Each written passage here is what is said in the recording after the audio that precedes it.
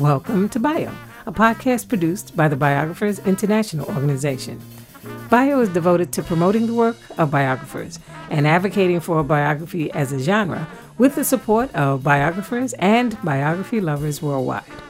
I'm Bio member Sonia Williams in Washington, D.C. On each episode, we'll talk with a biographer about his or her work. This time, we offer the first in a series of special episodes featuring highlights from panel discussions conducted during Bio's virtual annual conference in May 2021. The session, Swipe Right for Your Subject. How do you know it's the right one? Featured biographers Mary V. Dearborn, Gerald Howard, and Eric K. Washington. It was moderated by Bio member Gail Feldman. Good morning. Good morning. I'm Gail Feldman, and welcome to Swipe Right for Your Subject. We're going to be talking about how to find the right subject for you. Many years ago, when I was just starting a biography of Bennett Cerf, the co-founder of Random House, and the man who, more than anybody, made it into a cultural force and who's quite forgotten today. I went to talk to Jean Strauss, very famous biographer of Alice James and J.P. Morgan, who had spent famously about 14, 15 years on the Morgan and had got a MacArthur Genius Grant afterwards. And I said, what advice do you have for somebody starting out? And she said, well, you're not going to be writing many biographies in your life. And if you want to do biography the right way and get it right, you'd better have chosen the right subject. And I never forgot that. And I do not think truer words have ever been spoken. So that's about what I'm going to say. And what I am going to do now is just give you the order of things. I'm going to introduce our three terrific panelists. Then each of them is going to talk for about 5 minutes about how he or she went about choosing one of his or her subjects. And then they're going to talk amongst themselves. There's a little bit of prodding by me. And then it's going to be question time. And I hope that you will put into the chat box, while all of this talk is going on, your own questions. So, our three panelists. Eric Washington wrote his second book, Boss of the Grips, on Red Cap James H. Williams, who was the chief porter at Grand Central Station in New York in the glory days when there really was a red carpet to get you on to the 20th Century Limited. And he has combined Harlem history and railroad history to make a fascinating book. Mary Dearborn, Dr. Mary Dearborn, has written 7 biographies. She started as a baby, and her subjects have ranged from Louise Bryant and Henry Miller and Peggy Guggenheim to Ernest Hemingway. She is the first woman to have tackled a cradle-to-grave Hemingway biography.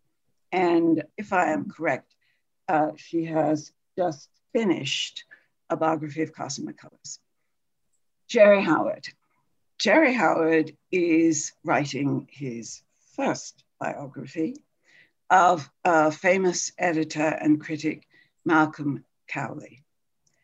But Jerry Howard is doing this in his, quote, retirement, because he's just retired from 42 years of editing very distinguished books of all sorts, including biographies by Bio's very own Debbie Applegate, Amanda Vale, Carl Rollison, et cetera, et cetera, et cetera. whereas Mary might talk a bit about gender and how that goes into choosing a subject, or famous or not famous. And Eric may talk a bit about resurrecting unknown figures who were well known in their day.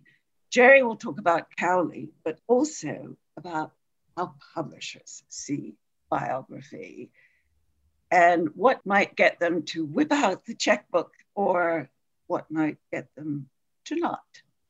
Eric, let's get going.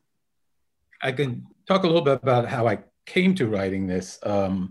I think he sort of discovered me. Anyway, I was giving tours of Grand Central for the centennial in 2013. And at first I was inclined to decline because it's not really my beat. I kind of focus more on Upper Manhattan and Harlem area. But I was curious and I wanted to write something about Grand Central, not about the architecture, because everyone would be writing about that. And so I thought, well, I know there's a long history of African Americans in the railroad. I knew about sleeping car porters. I think I'd heard of red caps and just kind of thought they were the same thing. I didn't know that I would hit pay dirt because it took me a second to learn that Grand Central was the central park of railroad stations. Whatever happened there, every other railroad station across the country would be sort of trying to emulate it. And so this fellow, James Williams, who integrated what had been an all-white workforce in 1903 and then became the chief of that force 6 years later in 1909, became this really interesting figure because he had the power to hire, train, fire a number of people. And then the number of people who he associated with who traveled, who were the Astors and the Roosevelts and anybody black and white who was traveling by rail, who he cultivated relationships with. Some more profound than others. But then it was a whole other host of sort of his work family that passed through, whether they were working there for a holiday week or a summer or while they were paying for school. And this is one of the things that he became famous for, which I learned in the process of learning more about him, was that he expressly, not exclusively, but expressly hired a lot of young Black college men so that they could stay in school. And anybody who's been in college has probably had a job, waiting tables or delivering pizza or whatever. And African-American college men were no exception, but they had exceptions to what options were available to them. And Williams hired them. And a lot of them became people whose names would certainly survive his own in familiarity, like Paul Robeson, Adam Clayton Powell Jr., clerics, judges, linguists, lawyer, people in every discipline that one can imagine in the living world.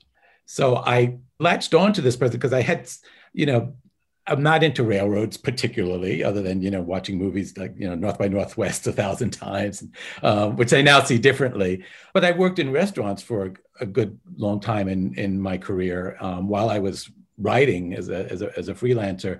And I think I identified a lot with this figure because it's the hospitality industry. It's a branch of tourism, as are restaurants. There's a cadre of people who, in any kind of work community that is vast, and we're talking about him overseeing anywhere from several dozen to up to like 500 people. You will have these little pockets of communities within that work community, which is very much like what I was familiar with in working in one of the largest restaurants in the country. So I found a bond with this figure. I thought I didn't have a real idea when I approached him how long I might be living with him, but I certainly felt a bond where I thought he's, not a bad roommate for a while, for however long it will be. And I would say it took, all told, it was about 5 or 6 years from beginning the research that started with a little article and then developing into what was a published book. Mary. Hi, I've thought of a number of things just listening to you, Eric, and you, Gail. I'll talk a bit about Hemingway. My last two book choices, which were Hemingway and the one that I've just finished about Carson McCullers. And first I want to say is, Gail, you said that Gene Strauss said it was the most important decision was the subject. I would concur and say it's the most fraught and miserable making. I've never gone through such soul searching, research, all this stuff. Only in the case of Carson McCullers was it pleasant. But as far as Hemingway goes, I feel like I was kind of locked into writing about him because I had written what turned out to be two biographies of very much men known for defining masculinity in the last century. That is Henry Miller and Norman Mailer. And I understood that I would have to address Ernest Hemingway. So I knew that was coming. And my decision to do it was, and I find this has been true too, is answering my own internal objections to the subject, or, the little voice that's playing devil's advocate in my head, or my imagined editor in my head saying, no way, that'll sell, 2 books. In the case of Hemingway, they were, I'd say, predominantly the one that it was the one that I was most asked, which is there something new I should know about? And that's really tough because a lot of times, unless we're really, really blessed, there is like no huge cache of material or an estate, the difficult estate that died or disappeared.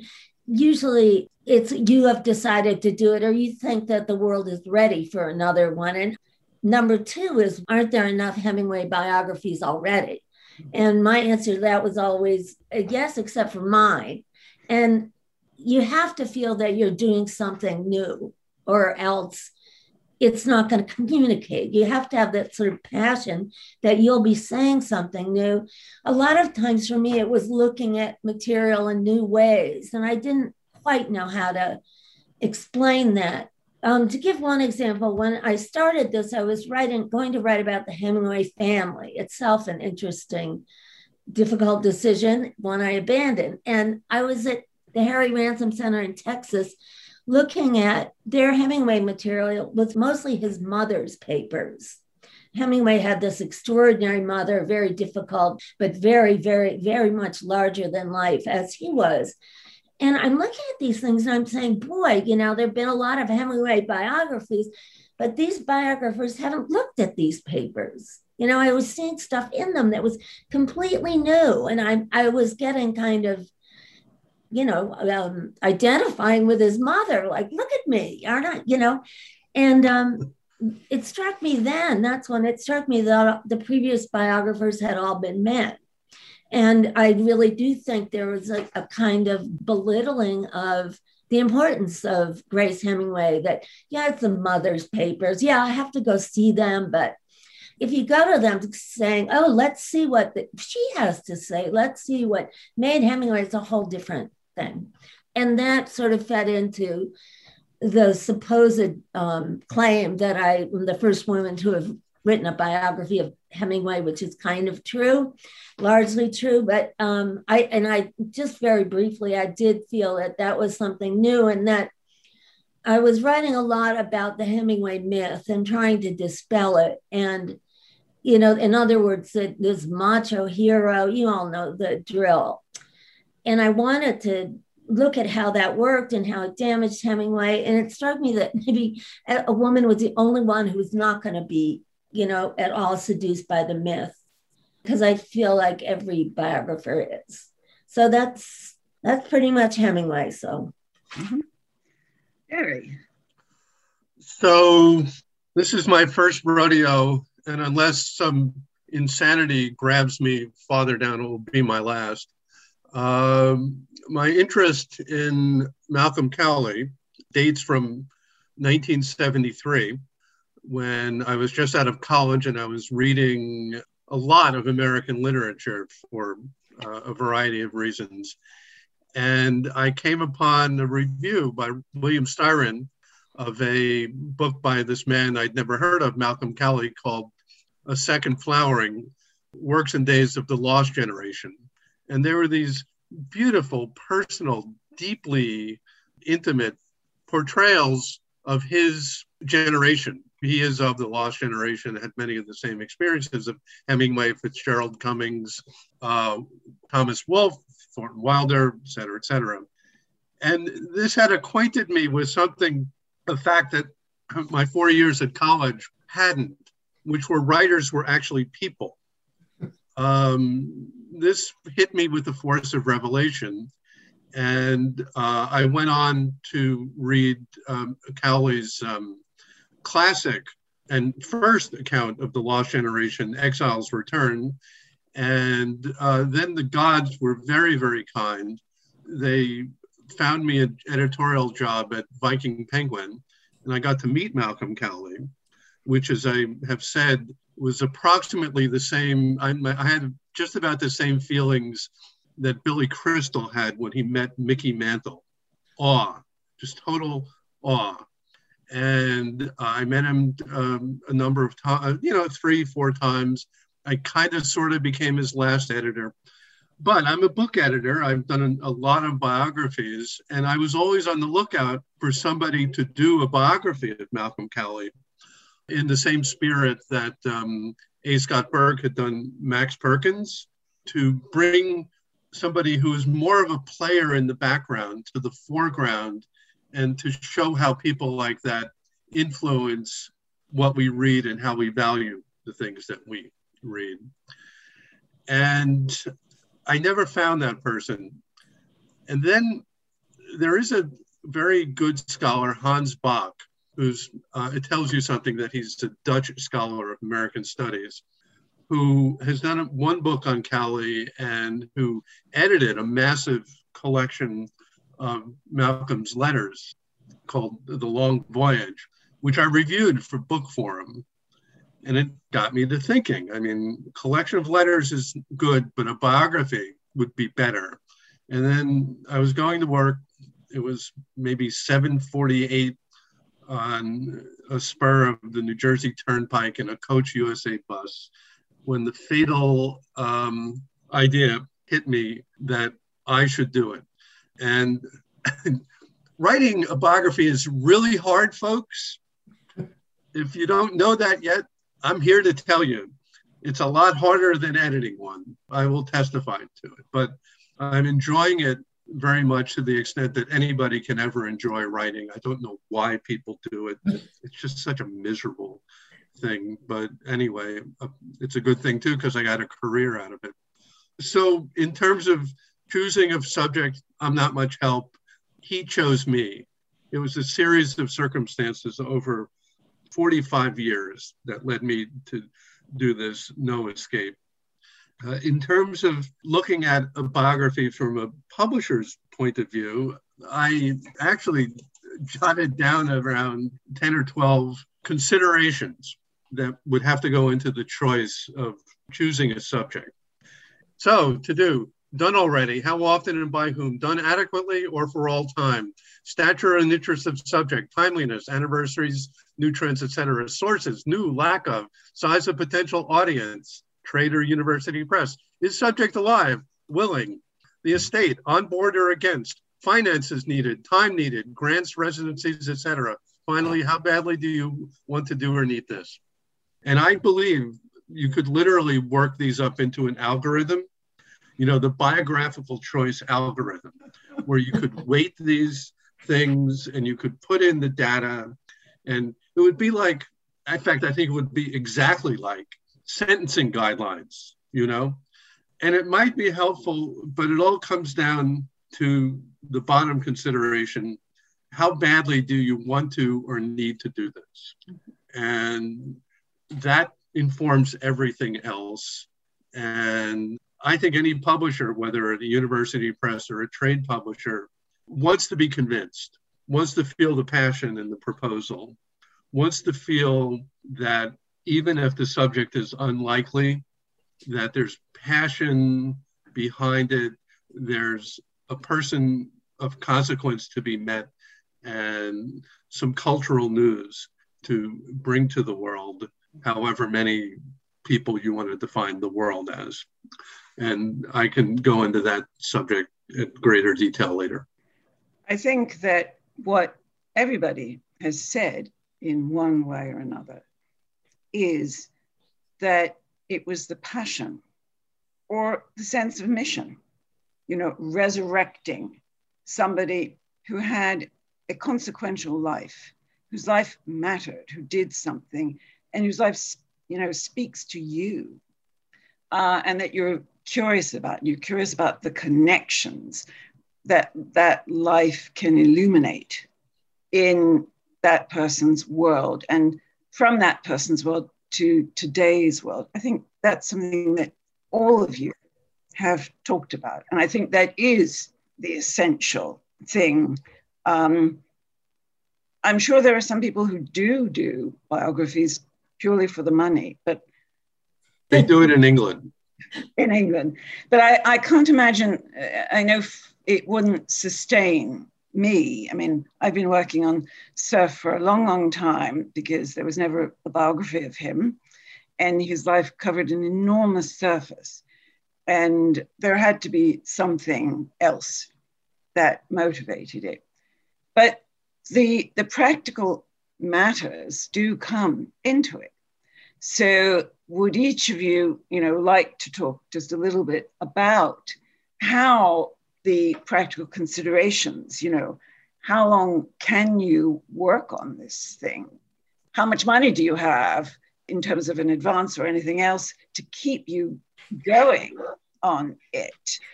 Because that might determine, is it going to be a cradle to grave? Is it going to be a slice of life? Is it going to be 100 views of? Talk a little bit about those other considerations. I think I was fortunate because I was very naive. I've written a lot of profiles and some celebrity profiles, but never a book-length biography. And I think I was just pretty naive about what it would take and what those kind of considerations to make. And I was blessed for having a family member who had become the repository of a lot of the photos of my subject. And he had given me his carte blanche blessing to use whatever information he had and whatever materials he had. But I thought this will be a breeze. And because he's not so famous, this subject, what can there be? And I had no money. So I had the passion and the mission. And then I think I was fortunate to get a Leon Levy fellowship. And as I was paying my rent and eating at the same time, which enabled me to do a lot of the research, there is a lot more there than I had imagined. And I could see how naive I was. So in a certain way, I'm glad I didn't know the caveats because I just kind of went in gung ho. But I'm also glad that, this boon fell into my lap of the fellowship that allowed me to kind of pursue going to the archives and doing the work and taking the extra bit of time that this subject merited. So I don't know. I think there are a whole litany of things that one should consider, like how much of your life is this person's life going to take? Can you afford to do this? What archives are there? What primary sources are there? What materials? Where are they? Are they immediate? Do you have to travel to them? Will there be, opposition from the family? All of those things are worth considering. But in a certain sense, I'm glad I was too naive to really know all of that stuff because I think I might have been dissuaded and then he wouldn't have been written about. And I think that would have been too bad because now I've been able to introduce him to a lot of people who keep asking me more about him and are really interested and are interested in the people who he was interested in and who he knew. So it wasn't just his world was indeed that it was populated by so many different types, many of whom were, are recognizable figures, and some are just figures that you want to say, oh my God, how come I don't know about them? That this person was so instrumental or just so interesting. Mary? I don't know. We talked about this before, and I thought when we're getting such laughable, minuscule advances, I don't know that you can't be practical about this, or to put it another way, you can be don't expect a thing and find some other way to support yourself. That is, I remember, wasn't there something, I believe it was the 90s, maybe it was the 80s too, that was like the golden age of book advances. And then Jerry, maybe I'm wrong, then they just, or mine did anyway, maybe it's I think- It's complicated. Yeah, but it used to be different, and we used to not have to worry about this. Now, I don't know. I think I make my decisions in spite of practicalities. But one thing you said, Eric, and then I'll let Jerry tell us about those advances, is that you mentioned the estate, and I don't want to go on about it now, but that's a very practical matter that you really have to be serious about and see if there's going to be opposition, or if they want you to do it, why do they want you to do it? Most importantly, will they demand to look at the manuscript? And if they don't, how much opposition will you get? And that's a really important consideration.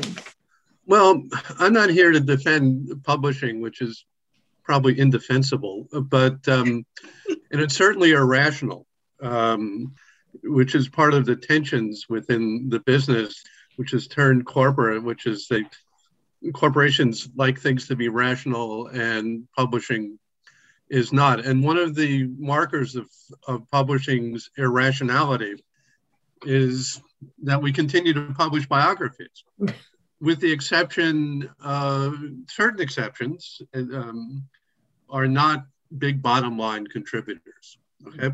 Ron Chernow could disagree, and people who write biographies of big megastars and might disagree, and Kitty Kelly would disagree. But in general, their contributions are bottom line, are modest, and yet on the irrational side, it just seems necessary to keep on doing them because they're interesting in the first place. Some of them are very, very fine. They bring to the surface the stories of how our culture was made. They're important in the larger cultural picture, and that's why I published a couple of dozen of them. The other reason that publishers like to publish biographies is that they get reviewed. They're review bait. And it kind of makes you feel like you're doing something useful to pick up the New York Times or the Washington Post or the New York Review of Books and see a book that you've published being reviewed intelligently and one hopes favorably. So I would say to any biographer who's not Ron Chernow, look for other sources of support and income. Marry well. That's always a good strategy. Look to maybe be a professor and make that writing of that biography be part of your job. That's helpful. And of course, there are many places that offer grants and residencies that I'm lucky myself because I've managed to retire with a decent amount of money in the bank. And so I don't have to depend on my advance, which was very nice, frankly. Thank you, Scott Moyers as Penguin. If you can arrange to have Scott Moyers at Penguin as your editor, do so. And if you can arrange to have Eric Simonoff as your agent, do so, because these are two wonderful people and I feel total support from them. Yeah, I mean. And by the way, I really should say that's part a joke and part not. Your agent is a very, very good resource in all of these decisions. Listen, A, get an agent, and B, listen to him or her. And I'm sure Mary and Eric would agree. And get an agent for the long haul. I mean, Eric Simonoff is also my agent. He is Amanda Vale's agent. He is Stacy Schiff's agent. But there are lots of agents out there who are good at doing biography. But an agent who is good at doing biography, at working with authors of biography, is an agent in it for the long haul. Yeah. Because eventually, except in the case of Mary, who's ruining the curve for the rest of us, your agent is going to have to ask your publisher for an extension. Indeed, or for many extensions, which has been my case. But what Jerry was saying, I think we are tremendously lucky that there's a market of publishers or of editors for what we do. I mean, it's amazing that we have those built-in readers and that people will take a chance that they'll get more readers with the books their authors do. So I don't want to, especially when one wants to do literary biographies. I mean, these editors are very open to literary subjects. And anyways, I don't mean to at all to denigrate the publishing industry. Let me do that. I know more about it than you do. I was just going to add that I think the agent that I wanted, I got, and she was also instrumental in making me feel that I had swiped correctly. I had swiped right in choosing my subject. And I think her enthusiasm and guidance, and I don't have a lot of experience with agents. I knew I wanted her to see it and she was interested, so I can't say what others are like, but I don't know that all agents read. Some are good at marketing and not as good at reading, I think, vice versa, or both. But I was excited that she really read the material, and she read lots of material, and she knew the genre, and she had other writers writing in the genre. And coincidentally, she had a client who was finishing a book about firemen in New York City, and he figured prominently. Manhattan's First Black Fireman was the son of my subject. She had me do my spiel for her. She said, well, I have a Williams connection too. So I knew it was the right person, and that was just another thing that sort of added to my knowing that this subject is somebody I think it will be worthwhile moving in with. There are a couple of other things that we talked about in advance. For instance, what happens if you fall out of love with your subject, or how, should you be in love with your subject? How do you sustain living with your subject? That's one area that I'd like you to speak briefly about. And another is the kind of research that you need to do at the very beginning in terms of making sure that are other people working on the same subject, or have there been books that are very similar to what I want to do, and is this going to work out? Could you talk very briefly about those matters? And to throw one more in, better dead than alive. So pick and choose what you'd like to talk about. Just having written a biography of Norman Mailer, I thought maybe I could speak to this, but no, just briefly, it happens. I thought Norman Mailer was the greatest thing since sliced bread. I thought The White Negro was absolutely revolutionary. Anyway, and I fell out of love, but in my experience, which is usually that, it's less extreme. You think they've made some bad decisions or whatever, but that it does work itself out in the end. It was good training for working on Hemingway.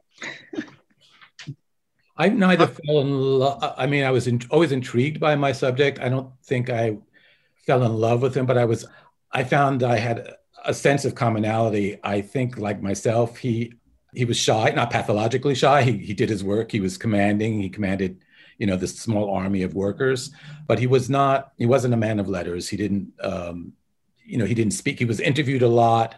He often said pretty much the same thing, to the press if he was being interviewed. So he was articulate, but he wasn't charismatic. But I was intrigued by the deference that was paid to him. I was nervous, though, that the family member, the great-grandson, who I mentioned, had written a book about his grandfather, my subject's son.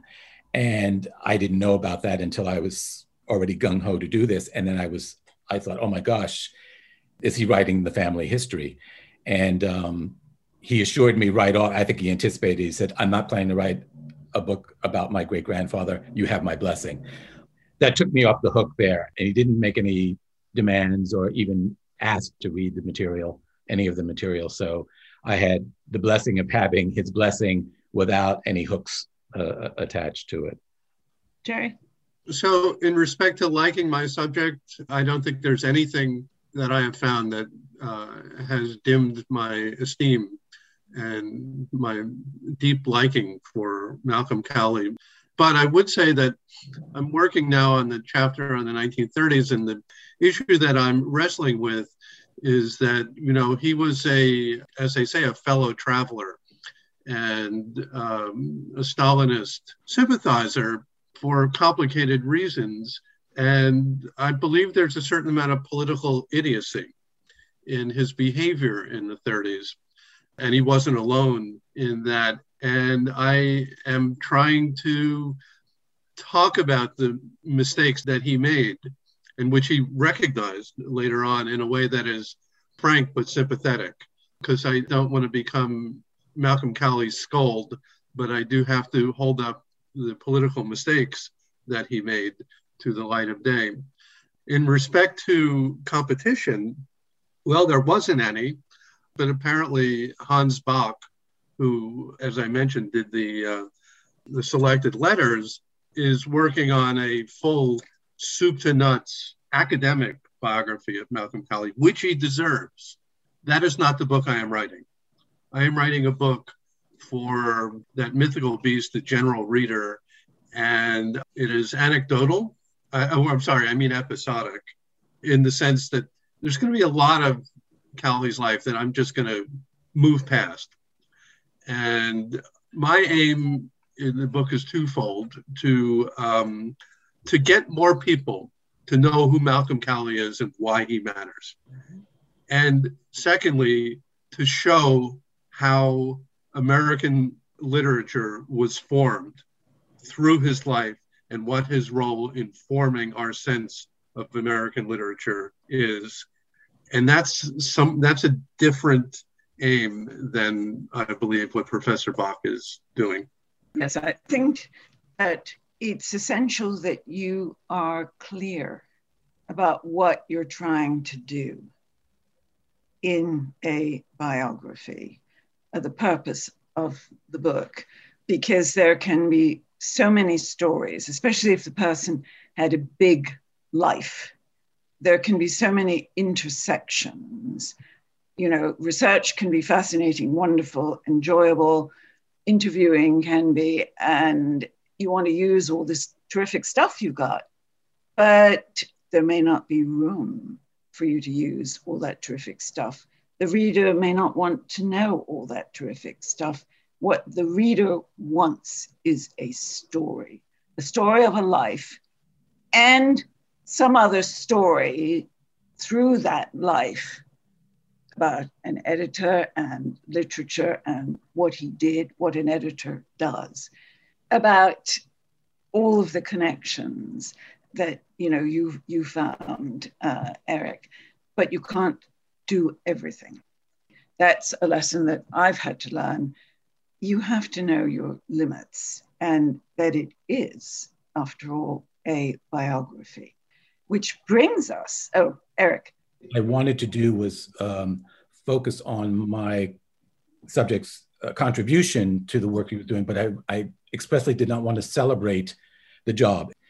It was a Jim Crow job. Mm-hmm. I was more interested in how he inspired the work to kind of, there's an African-American expression, to make a way out of no way. This is what we're relegated to in this department, and we'll make it work for us because we've got to. And that interested me in exploring and celebrating their own sense of mission and purpose, much more so than celebrating, the grunt work that they were obliged to do. Mm-hmm. Yeah. Bennett Cerf knew everybody who was anybody during his lifetime. Everybody in America knew him. But why does he matter? I mean, he's been forgotten about, but he matters because he made Random House and because he connected books and Broadway and TV and Hollywood in a way that nobody had before. So let's turn to the questions, many of which are very good, and we've got quite a few.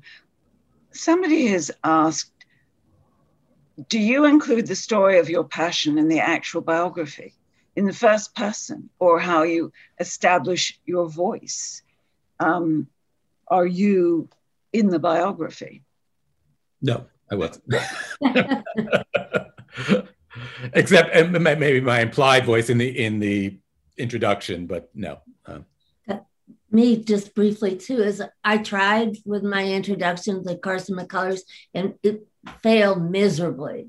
So I don't think I can do it. I don't think I'm capable of it. Don't write that kind of book. Jared? Yes, I will begin with how I got on to Malcolm Cowley, because I think it's important. I think it's a good launching pad for me, okay? And I think I actually will need to convince readers that they should go, that there's something they should go on for. And so I'm trying to communicate my passion. And toward the end, I was lucky to have been at Malcolm's 90th birthday party up in Sherman, Connecticut, which is a scene. And I was at his memorial service at the Century Club. And these are very useful things for me. So I will, to that extent, I will be there, but for the most part, I will not. Mm-hmm. Alita George has asked Mary, but I think you could all weigh in.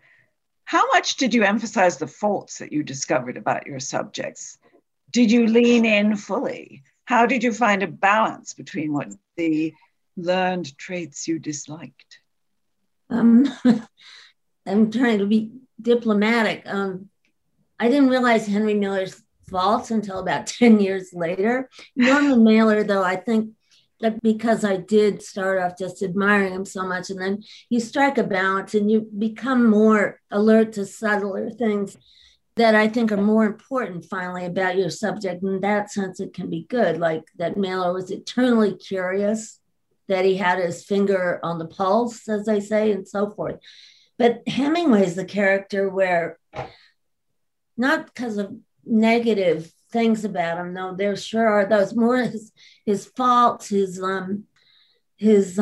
failings, his how was I going to convey those and yet not have it be a negative biography, something that I'm where I'm just cutting him down. And I think the real challenge, and it came very naturally, was a kind of compassion or protectiveness of him set in with me. And I just couldn't stand to see him instinctively denounced or whatever. I just, especially because of his failings and his faults and the things I found wrong with him, I felt I needed to protect him. I think that works out okay. It's real complicated, isn't it? It sure is. Amanda Vale has a question. Some biographers want to have access to their subjects' archives or permission from their subjects or their estates to write a biography. Other biographers feel this kind of sanctioned access compromises their ability to be objective and prefer to write unauthorized biographies. How do you feel about this? How would access or renunciation of it influence your choice of a subject? My subject didn't really have archives other than I mentioned this his great-grandson who had become the repository of all of these photos and things like that, and had written about his grandfather. So I thought he might be a bit possessive, and he wasn't, but I knew that now this exists. He's got boxes and reams of whatever, of photos, and I'd like to get my hands on them. So I was obliged to ask, but I held my breath because I didn't know if there would be a catch. And I was lucky there wasn't. I was concerned there was one descendant who was alive when my subject died. She would have been 8. And she wouldn't, of course I wanted to speak to her and she wouldn't speak to me. She wasn't hostile, but she just wouldn't return so all along, I never knew if I would have to anticipate some sort of opposition, in the background, and that didn't happen. But I was aware that could be a problem if, I wanted to have access to what archives there were, and then there was going to be a catch to it. Like, well, yes, you can have this in exchange for, showing me your manuscript or whatever. And that didn't, I was lucky that didn't happen, In my particular case, Callie's archives are, and quite a lot of them are at the Newberry Library, beautifully cataloged, and it is a much traveled archive among scholars of American literary history. And I do have the blessing of Malcolm's son, Rob Callie, to do this book. So that's not an issue. Speaking as a former editor, I tended to prefer to have biographies, sign them up without problems in the beginning, and unauthorized can translate into problems down the line. It would really depend on whether the headaches were worth it. I was very interested in signing up a biography of Edward Gorey, by Mark Derry. I really, really wanted to do that book because the proposal was very good and I was interested in Gorey. And that did not have the blessings of the Gorey estate, but it seemed surmountable, and it was. The book came out, it was very good. A less happy story would be the biography of Susan Sontag by Carl Rollison that I signed up for Norton. That was flagrantly unauthorized, and it was really a horror show. I don't even want to talk about it. It was so difficult. There was so much opposition to that book. Yeah. Mary? Amanda and I have this argument a lot, but I could only write an unauthorized biography. I just feel I would be too constrained. I don't think I'm diplomatic enough. I mean, if there's an estate who's, looking over your shoulder, it would be hard for me to function. And then it comes up other times, and like if I'm there, well, with a living figure, it's going to come up a lot. But people I've interviewed, any interview out there is just going to, their hair's going to turn white. But in the case of a mailer wife and a mailer girlfriend, agreed that they could look at what I was writing about them. I was so bending over backward, and that's very bad policy. And it didn't work well. And I'm afraid that I'd do that with an estate who was authorizing what I was doing. And with Hemingway, there's an estate that wants royalties, and I just tried to fly under the radar and not deal with the estate. And sometimes that works. Beverly Gray has asked a question that is related to this. How do you figure out if there's an estate that might intrude on your project? She says that her subject was a gay man who died in 1985. His longtime partner died, and there's no close family still alive. Hundreds of boxes of papers are in local universities. They're not restricted, but where do you look to find out if there are unforeseen issues? Damn if I know. Yeah. Well, sometimes the editor is the one who brings this up too, and you have to go and find out. And it's hard. There's not like some address that all, these estates are. It's hard to find out. Sometimes you hear it at the archives. You got to go through the settling of the estate. I mean, probably have to hire a lawyer or a paralegal to find that out for you. I mean, it's sort of one of these other biographers often know, or, say, oh, isn't there a problem with his son? And, you find out, and you will inevitably find out. And I think that the librarians at major archives, they are really helpful, really smart people. And they remember the people who, come in and who are doing research and the stories that those people tell them. And they often provide useful information. My first family contact happened to be the right person. There was no official estate. There was a collection of papers for Wesley Williams, my subject's son, at the Schomburg. And so he was the sign-off person to give permission to use some of the images that had been donated to the Schomburg, but I otherwise didn't run into that problem. So I was lucky to find the one person who kind of spoke for. Right. But she was actually, I should say that she was gung-ho once the book came out. So I must thank our wonderful panelists. You've done a terrific job, truly. And I hope it will give some people a bit more courage to get on with it. Choose your subject and just do it. Thank you. You just heard highlights from the panel discussion, Swipe Right for Your Subject. How do you know it's the right one?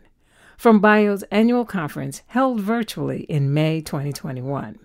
It featured moderator Gail Feldman with panelists Mary V. Dearborn, Gerald Howard, and Eric K. Washington. To learn more about BIO, or to hear other episodes in our podcast series, please visit our website, biographersinternational.org. I'm bio member Sonia Williams in Washington, D.C. Enzo De Palma created our theme music. And until next time, thanks so much for listening and have a great day.